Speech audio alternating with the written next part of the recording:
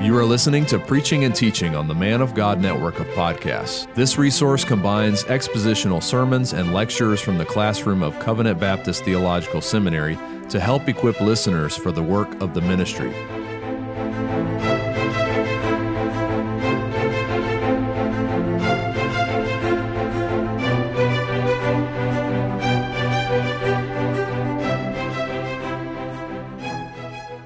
And I want to read those verses that we largely just sang. Ephesians 6:10.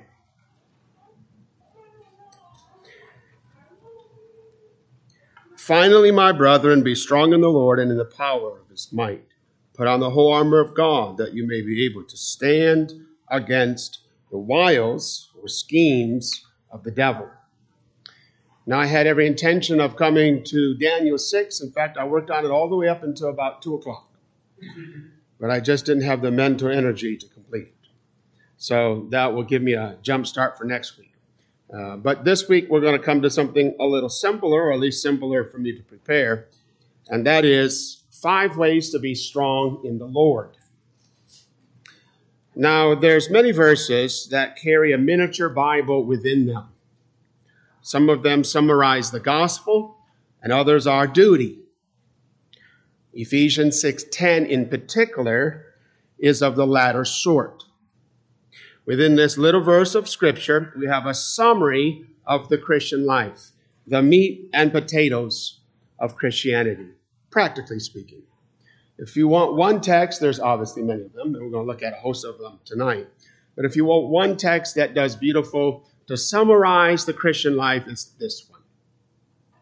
Finally, my brethren, be strong in the Lord and in the power of his might. Some of you might know William Gurnall, an old Puritan, wrote a very large volume, many sermons on this broader passage of the Christian armor. And this is what he said towards the beginning of it on verse 10. The strength of the general in other hosts lies in his troops. But in the army of saints, the strength of every saint, yea, of the whole host of saints, lies in the Lord of hosts. Ordinarily, the general derives his strength from his army. He's as strong as his army is. Well, this is the opposite. The army is as strong as the general is. So I want to first of all give a simple explanation of verse 10. And then, as I've said, I want to suggest 5 ways that we can comply with it. A simple explanation. There's a couple of things I want to say about the phrase, be strong in the Lord and in the power of his might. We have, first of all, a vigorous activity. Be strong. This, of course, is a commandment. It's an imperative. We are to grow and or increase in strength. We're commanded to be strong. Now, if there wasn't the prepositional phrase that follows, that would run contrary to the rest of the Bible, wouldn't it? Because the Scripture just doesn't tell us to be strong. It tells us how and why and where to be strong. But nevertheless, we find, first of all, an imperative, which implies vigorous activity. Be strong. Christians are not passive in the Christian life, but are expected to labor and work hard. Scripture elsewhere describes this as farmers, soldiers, and athletes. Those are all applied to the minister, but most of them are applied to Christians in general. All of which necessitate vigorous activity. A farmer has to labor. An athlete has to fight. A soldier has to fight, and an athlete has to run, has to train and run. None of those are passive activities. None of those are passive people. The farmer can't just sit back and watch. The soldier cannot just sit back and watch. And the athlete cannot just sit back and watch. They all have to participate. It takes hard work to do all 3 of those. And so too, it takes hard work to be a Christian. The Christian religion isn't a lazy man's religion. It's for the diligent. It's for the hardworking. It's for the vigilant. Vigorous activity. Now, I want to show you this from a couple texts, and then we'll move on to absolute dependence in the Lord. You can turn, first of all, to the Old Testament, The book of Psalms. Let me give you one sample text from the Psalter, and then maybe one or two from the New Testament. Psalm 18, notice verse 37. Psalm 18, 37. I have pursued my enemies and overtaken them. Neither did I turn back again till they were destroyed. I have wounded them so that they could not rise. They have fallen under my feet. Here, David is speaking, I think, probably about literal enemies.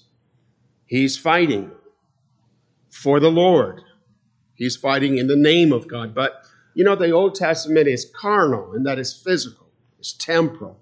The Old Covenant was a temporal covenant made with a temporal people, the physical seed of Abraham. So when we come into the New Testament, there's oftentimes this transition from temporal to eternal. Perhaps the best example of that is found in Jesus' quotation of the Psalm, where he said, "Blessed are the meek, for they shall inherit the earth," or the land. That's a quotation from the Psalm that's speaking in the first place of the Old Testament Israelite who would get Canaan. So there's a inheritance in the old and inheritance in the new, physical and eternal Canaan. Keep reading, though, verse 39. For you have armed me with strength for the battle. You have subdued under me those who rose up against me. So we find that David was anything but passive. Okay, again, and I totally understand, brethren, that this is a physical warfare that he's conducting here in the Psalm. And we too have enemies, and our enemies necessitate us to fight them. Now, I didn't read the remaining verses. I probably should have. But if you go back to Ephesians 6, I read verses 10 and 11. If you read 12 and following, it says that we fight not against flesh and blood. As New Testament saints, we're still in a war. We still have enemies. We still have a general better than David. And we still have to fight. But it's a spiritual battle, spiritual conflict, a spiritual warfare. How about a couple of texts in the New Testament, 1 Corinthians 9. How about, let's read just verse 26 and 7. If the last passage described this activity by way, with the imagery of battle and warfare, this one describes it with the imagery of an athlete. Verse 26. Therefore I run thus, not with uncertainty. Thus I fight, not as one who beats the air, but I discipline my body and bring it into subjection, lest when I have preached to others, I myself should become disqualified. Back in Psalm 18, there was a whole lot of I's in those couple verses. I fight, I fight, I fight. Here it's I run, I beat. This view that Christianity is some passive religion finds no warrant in the Bible. It's an active religion. You have to labor. How about one last one? Philippians 3, verse 12. Philippians 3:12. Not that I've already attained or am already perfected, but I press on, that I may lay hold of that for which Christ Jesus has also laid hold of me. Brethren, I do not count myself to have apprehended, but one thing I do, forgetting those things which are behind and reaching to those things which are ahead, I press toward the goal for the prize of the upward call of God in Christ Jesus. Again, this imagery is that of an athlete. He's running, he's laboring to obtain the prize. Again, you have a whole lot of I's. We didn't count them up, but there's 3, 4, 5, 6, or 7 of them in each of those passages. I do this. Why? Because we're told to be strong.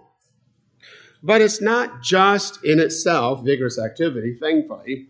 Secondly, it's absolute dependence. Our text says, be strong in the Lord. This is the source of our strength. We're not to be strong in and of ourselves, but in the Lord and in the power of His might. This is strength that comes from Christ. So we're to be something, have and do something that we haven't native to ourselves, but we're to find it elsewhere. And we know that even finding it elsewhere is grace, as we're going to see here in a second. So us doing all these things is grace. We do so by his power, and even the deriving or the getting of that grace and strength is of his doing. But nevertheless, we are to be strong in the Lord. Christianity is not only not passivism, but neither is it moralism, which can be defined as any attempt to please God by looking within ourselves. Just keep trying harder, right? That's the doctrine of all false religions, all religious cults. Just keep trying a little harder. Well, that's not what this text says, and it's not what the scripture says. Yes, we are to work hard, but we're to work hard as we derive power and strength from Christ. In Christ, we have all the grace necessary for us to be faithful soldiers, farmers, and athletes. We have all of the grace and strength we need to defeat our enemies, to plant a good crop, and to finish the race and win the prize. If you're in Philippians, back up again to Ephesians chapter 3, verse 14. For this reason I bow my knees to the Father of our Lord Jesus Christ, from whom the whole family in heaven and earth is named, that he would grant you, according to the riches of his glory, to be strengthened with might through his Spirit in the inner man. Strengthened with might through his Spirit in the inner man, that Christ may dwell in your hearts through faith, that you, being rooted and grounded in love, may be able to comprehend with all the saints this incomprehensible love. So here we know that we derive grace from Jesus because the text says, be strong in the Lord. But here it says that we get this grace from Jesus by the ministry of the Holy Spirit. So if you take this text, particularly verse 16, Ephesians 3:16, and couple it with the other text, Ephesians 6:10, we find that Christians are strengthened with grace, with power, with might, deposited in Jesus through the ministry of the Holy Spirit. And then we could even take another step and say, through ordained means. So how is it that Christians are strengthened with power and might that's in Jesus? The Holy Spirit communicates that grace, that power, that strength, that encouragement, all that we need to fulfill our duties. He communicates that from Jesus through means. And what are means? Well, prayer and the scriptures. The scriptures read, meditated, studied, but especially heard as they're preached. So through means, the Holy Spirit Christ has ordained means whereby and through which he communicates grace from himself by the ministry of the Spirit to his beloved people. Okay, now that's kind of the undergirding of all this, because I'm not going to I am going to mention some of that again, but nevertheless, I'm going to kind of branch out with some particulars here in a few moments in suggesting 5 ways to be strong in the Lord.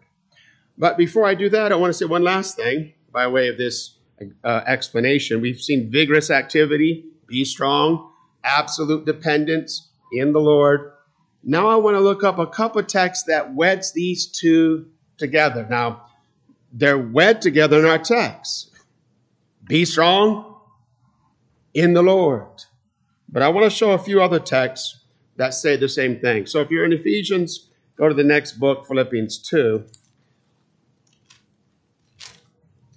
and verse 12. Therefore, my beloved, as you have always obeyed, not as in my presence only, but now much more in my absence, work out your own salvation with fear and trembling, for it is God who works in you both to will and to do for his good pleasure. So it's God's grace that enables us to do. But it's the same grace that enables us to want to do. So he doesn't just enable us to do, but he prompts us to want to do, to will and to do. Everything we do, brethren, from the beginning through the middle to the end of our obedience is of grace. It's not just the end product. He doesn't just give us grace to bear fruit. He gives us grace to dig the hole, plant the seed, water it, do every other thing you have to do to a crop to ensure that it's fruitful. So from the root to the fruit, it's grace. This is what this text tells us, doesn't it? Or else, one last one. Well, two other ones, let's say. Skip to a couple chapters to Philippians 4 and verse 13. I can do all things. That sounds like a nice motivational bumper sticker. And it would be terrible if that was the whole verse, wouldn't it? I can do all things. Yes, I know in the context, foremostly, living contently in a very difficult situation. But I can do that. And notice he says all things, not just live contently, but I can do every other duty. I can do all things. How? Through Christ who strengthens me. So you have personal, vigorous activity. You have absolute dependence in concert or harmony. So it's not one or the other, it's both. In other words, we're 100% responsible to be strong, and yet the strength comes 100% from Christ. The Christian life isn't 50-50. It's not us doing 50% and God doing 50%. We do a part and he does the other part. Or he does the first part and we do the second part. Both are wretched.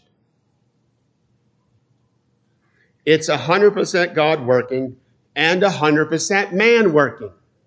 It's not 50-50. It's not 75-25. Somebody says, well, I want to give at least God 90%. So let's say God works 90 and we work 10. That's terrible. No, God works and we work, but we put it in that order. So our working is the product or the consequence of his working. So God works 100%, we work 100%. Let me illustrate it this way. Go back to the inspiration of the scripture. The Holy Spirit inspires the human author to ensure that the human author writes down that which the Spirit wanted, but who writes it? The human author. And he writes it as a human. He writes it as a person. He draws from his own experiences. He draws from his own personality. So as much that we can tell Peter from Paul and John from James.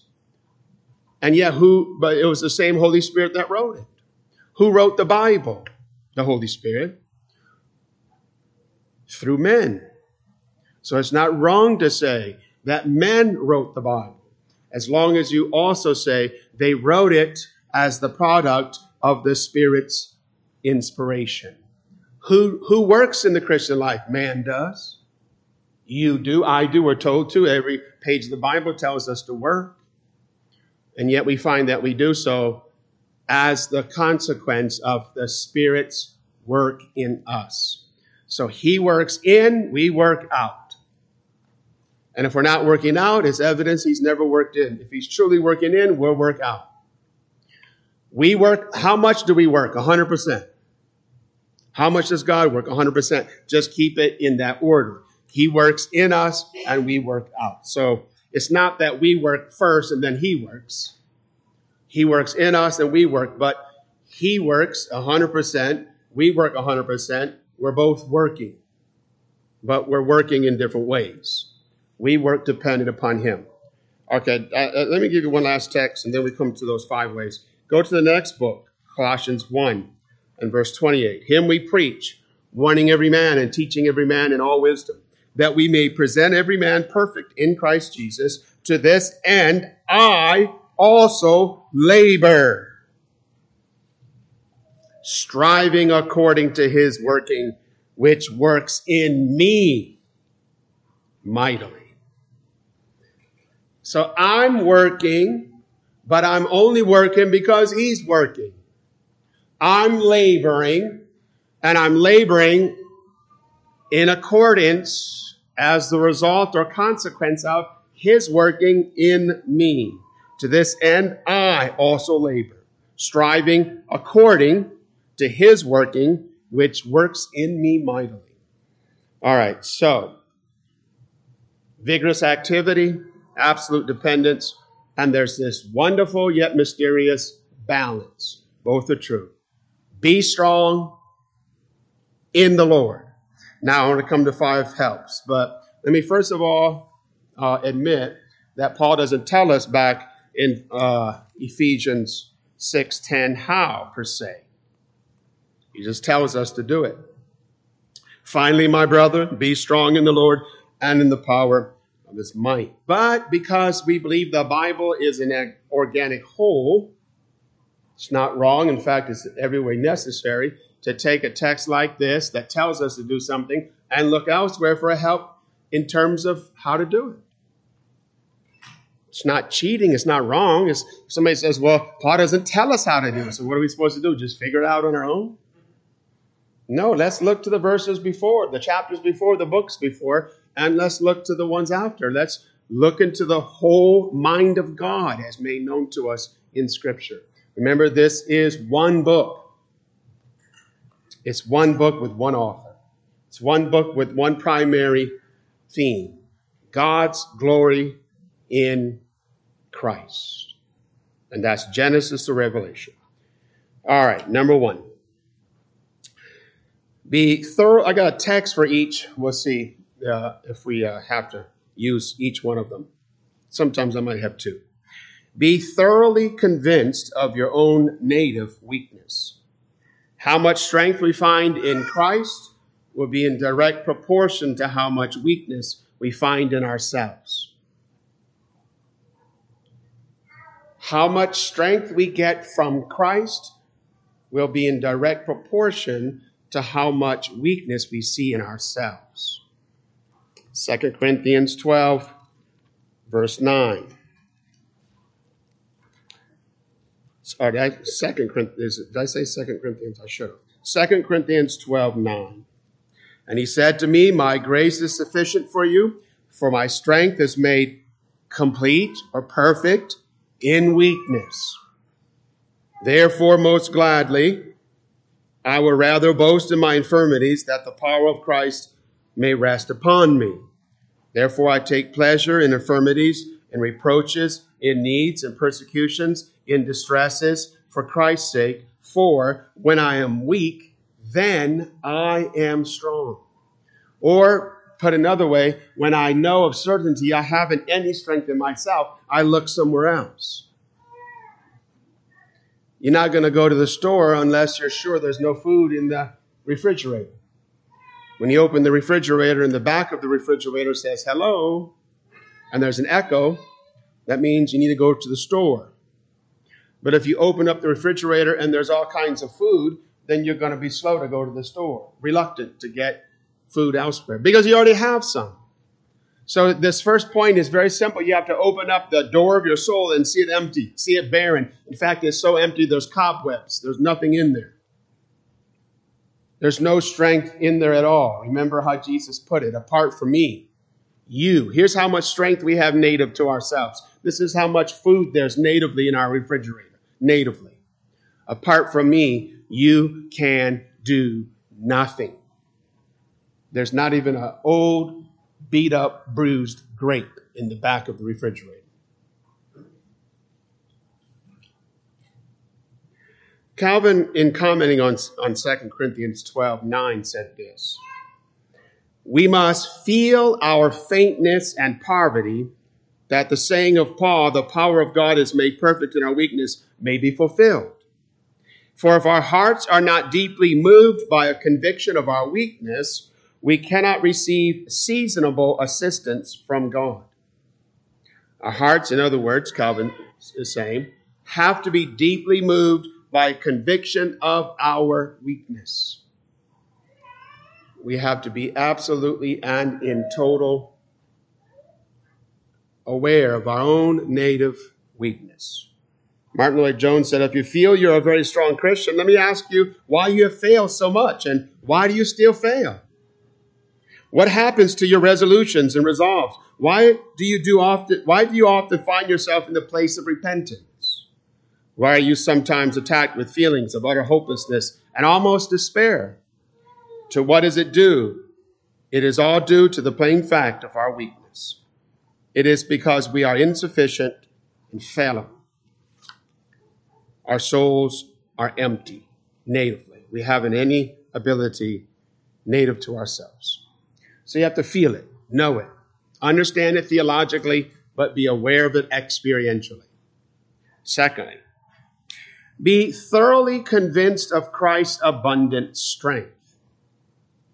To go back to my analogy, you have to realize not only that your refrigerator is empty, but the store is full. There's a whole lot of food in the store. So you have to be equally convinced of your weakness and his strength at the same time. Paul said, for when I am weak, that is, weak in my own understanding, in my own conviction, in my own acknowledgement, then I am strong. Inference being, he looks elsewhere and finds strength. There's no food in my house,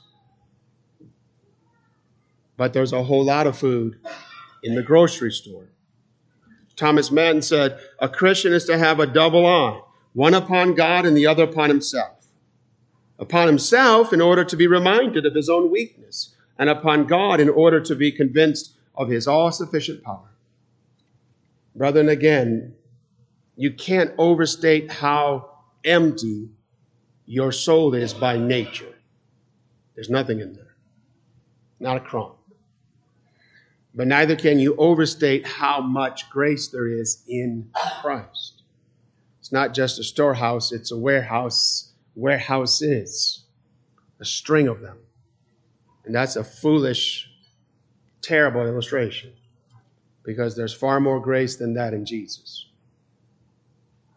And so we find through the Psalms, for example, the psalmist is oftentimes reminding himself of God's power. Psalm 34:8, who is the King of glory? The Lord strong and mighty. The Lord mighty in battle. Brethren, our Lord is more powerful than all of our enemies. More powerful than all of our enemies combined. Psalm 29:1, give unto the Lord, or ascribe to the Lord glory and strength. That means attribute to him, see him as glorious and powerful. Let me illustrate this way. Some years ago now, 30 years ago now, when I was first converted, I worked in the city mission, in the warehouse. And my job in the warehouse was to go through all the donated clothing and take the best for myself. Well, that was kind of my job. That was kind of a consequence to the job, a perk. But nevertheless, we were to go through the clothing, find the best ones, clean them. We had a little steamer, and then we would put a price tag on it and try to sell it. And all the clothing that was no good, which was probably 3/4, we baled. We had this big machine that would bale it into I don't know how heavy the bale was. You couldn't move it, obviously. Hundreds and hundreds, probably thousands of pounds, these bales. And the only way you could move them was with this raggedy pitchfork that worked about 30% of the time. So you had to get the forklift up under it, put it on a pallet, and then you can move it. So you had to realize, first of all, that the pallet, or when it had the bale of clothing on it, was far too heavy for yourself to move, obviously. 50 men couldn't move it. So you had to realize how weak you were, how unable you were to move it. But you also had to realize that when working, the forklift could move it very easily. In fact, it wasn't even a problem. The forklift actually could lift 2 of those. You couldn't put 3 on it. We tried, and it went like that. The back wheels came straight up. And it stood just like that forever. We didn't know what to do.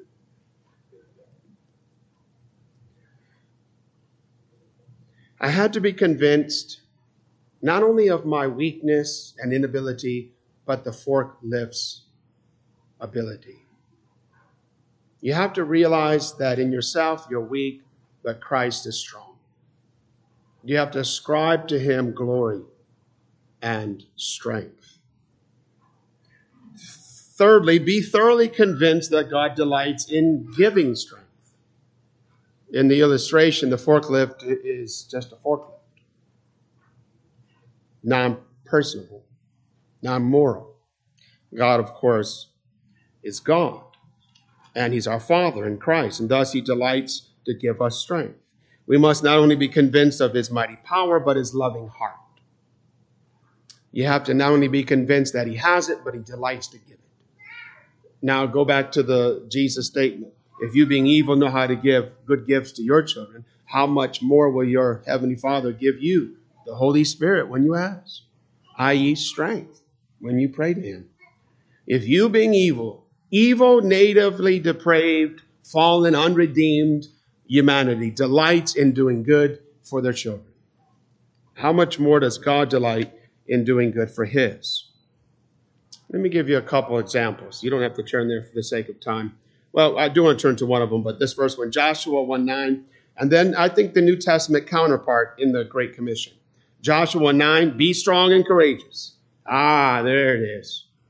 Be strong and courageous. It doesn't say in the Lord or by the power of his might, so surely this is a text that teaches moralism. Well, watch what he goes on to say. Be strong and courageous. Now he's speaking to who? Joshua, as Joshua is going to become the leader of the Israelite nation. He's going to have to now lead this rebellious large group of Hebrews into the promised land because Moses was dead. Be strong and courageous, but notice how. Do not tremble or be dismayed, for the Lord your God is with you wherever you go. Joshua, you have a big task ahead of you, one that no man can do by himself. Don't worry. Don't be afraid. Don't be fearful. Don't fret. Here's why. Because I'm going to be with you every step of the way. I think Jesus possibly has this in mind. Remember when he says, all authority has been given to me in heaven and earth. Go therefore make disciples of all the nations. That's a difficult task that could cause Christians to be fearful. You want us to go, well, they all died, most of them.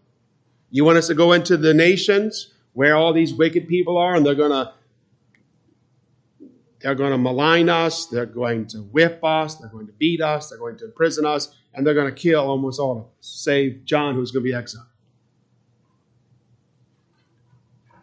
Because he goes on to say, and lo, I am with you always, even to the end of the age. Just like I was with Joshua. Joshua had to go into the land, and he did so because I was with him. You guys have to go into the nations, and you should do so because I too am with you. Now, there is one text I want to turn to, and this is Isaiah. Notice chapter 40 and verse 29. Isaiah 40 and verse 29. He gives power to who? The weak. That is, those who know themselves weak. Remember how Jesus put it? He's come not to call the righteous, but sinners. That is, not those who think they're righteous or think they're healthy, but know they're sinful and know they're sick. And this is exactly what we have here. He gives power to those who know themselves weak. Brother, stop and think about it. Christianity is the only religion that extols a virtue of weakness, so that all of the power and the might be ascribed to God. What do we bring? What do we bring? I heard somebody say this today. The only thing he brought to his salvation was sin, and the only thing he brings to his sanctification is weakness. And that's the truth. The only thing I brought to my salvation was sin, and the only thing I bring to my sanctification is weakness.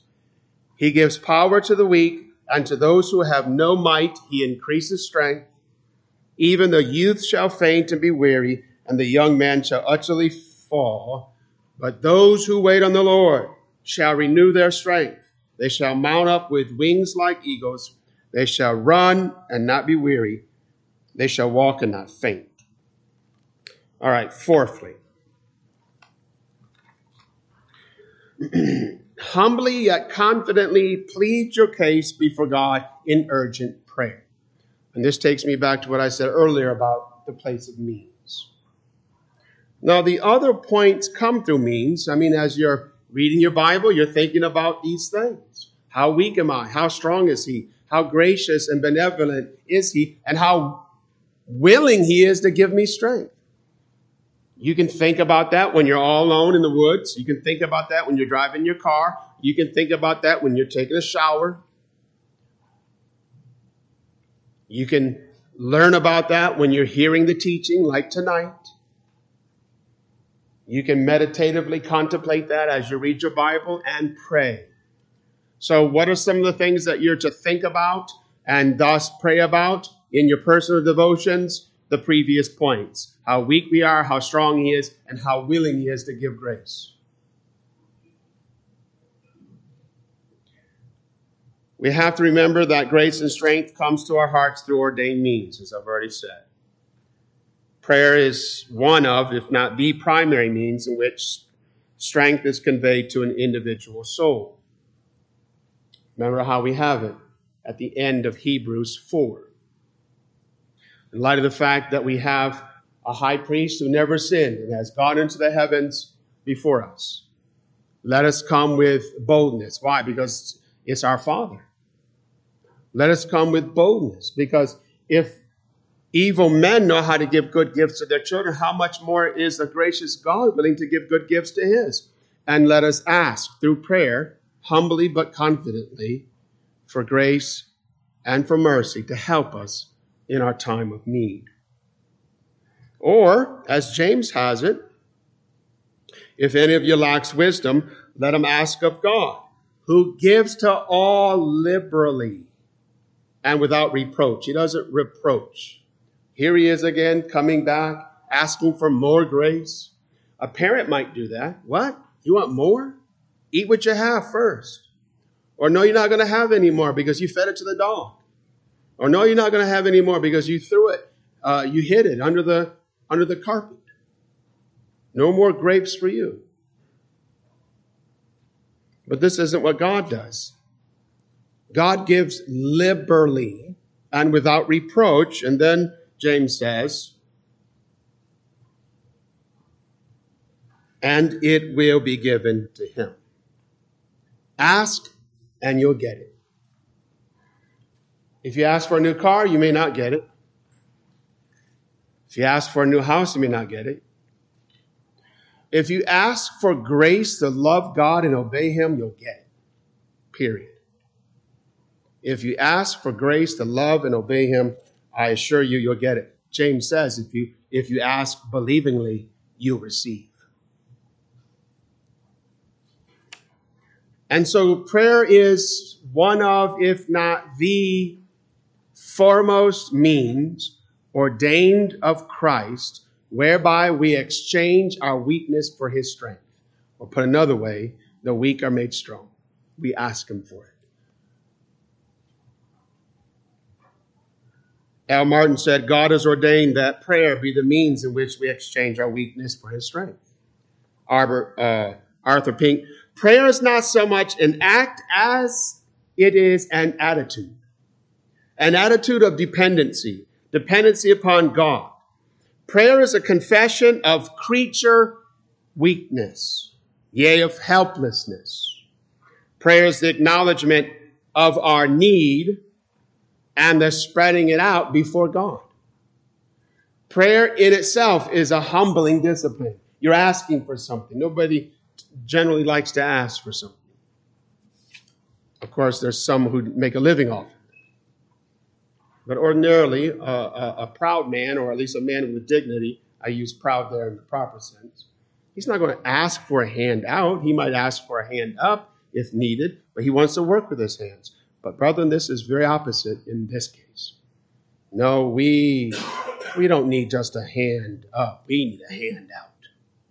We're all beggars. Pure, needy beggars who haven't anything, but our Father has everything. And so we're coming to him every day asking him. Let's go through a couple of Psalms to illustrate it. Let's start with Psalm 86. 86, 16. You find, I don't know how often you find it, In one version, in one form or another, all through the Psalms, you'll find it. David asking for help. Oh, turn to me and have mercy on me. Give your strength to your servant and save the son of your maidservant. That's pretty straightforward. Give your strength to your servant. David, why do you need it? Why do you need strength? Because I haven't any. Why are you asking him? Because he has it. And he's more than willing to give it. 105:4. Seek the Lord in his strength.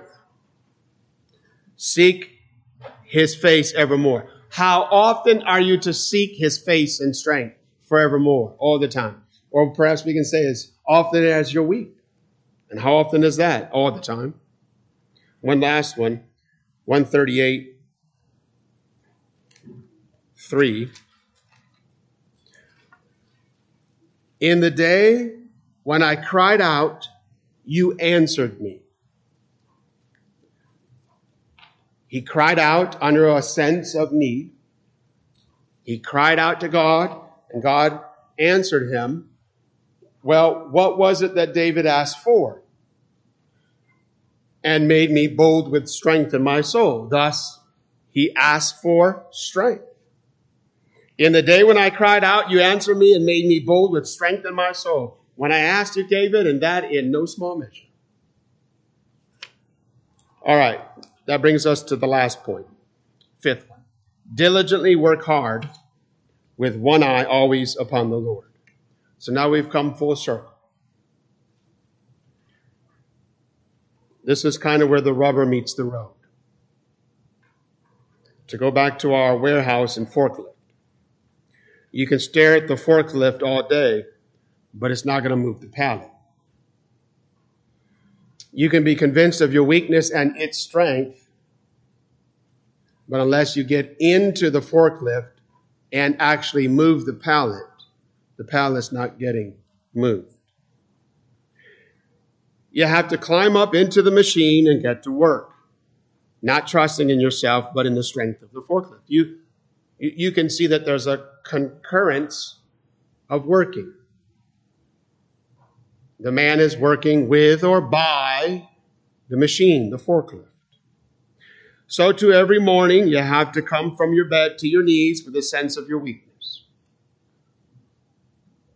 And ideally, you open your Bible.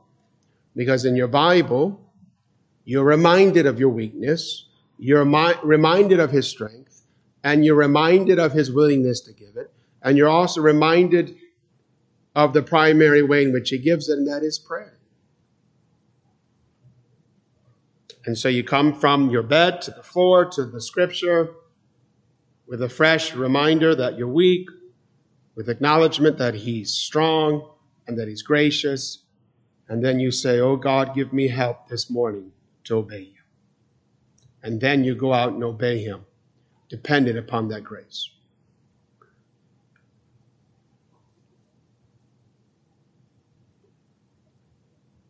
You believe what he says is true. He says, if you ask me, I'll give you grace to obey me.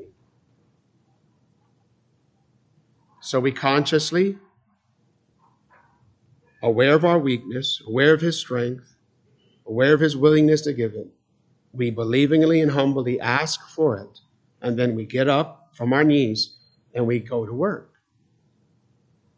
We don't leave everything that we've just talked about behind us. No, we bring it all with us. A sense of our weakness, a sense of his strength, a sense of his willingness to give. Obviously, we don't think about all of those in every particular thing. Okay, I have to keep my eyes straight. Let me remember I'm weak. He's strong. He has power. I have to ask him for help. It might be that you do that. It certainly wouldn't be wrong to do that. But ordinarily, you learn how to do that. You learn how to walk. How does the Bible put it? By the Spirit. That means dependent upon the Spirit's activity for everything, little things and big things, inward and outward things. So I'm asking for grace to help me. I'm walking as best I can, consciously dependent upon that grace. And I'm moving pallets from one place in the warehouse to another. I'm obeying God. I'm bearing fruit. I'm being conformed into Jesus' image. Go back to the man on the forklift again. While he has to cooperate with the machine, he works by the power of it. He works by the power and might of the forklift. The forklift is the one with the strength, but he nevertheless has to use it. He gets the work done by the power of another. That's how we are. We get the work done by the power of another. We do it. It goes back to my earlier points. Who does it? We do. How? By his grace. Thus, for his glory, because he's the one that ultimately has worked in us both the will and to do. Brethren, we have every reason to be strong in the Lord. First, we're weak and needy creatures. Secondly, we have powerful enemies. Thirdly, we have a lot of work to do. There's sinners that need saving, saints that need sanctifying, and a blessed Savior that needs glorifying. So this is why he does it this way. So that he and he only gets all the glory. At the end of the day, he and he only gets all the glory. So you can tattoo this little text upon your heart or upon your conscience, because it's a summary of the Christian life. Finally, my brethren, be strong in the Lord. Thank you for listening to this week's episode of Preaching and Teaching, brought to you by Covenant Baptist Theological Seminary. CBTS is a confessional Reformed Baptist seminary which provides affordable online theological education to help the church in its calling to train faithful men for the gospel ministry. To learn more, visit cbtseminary.org.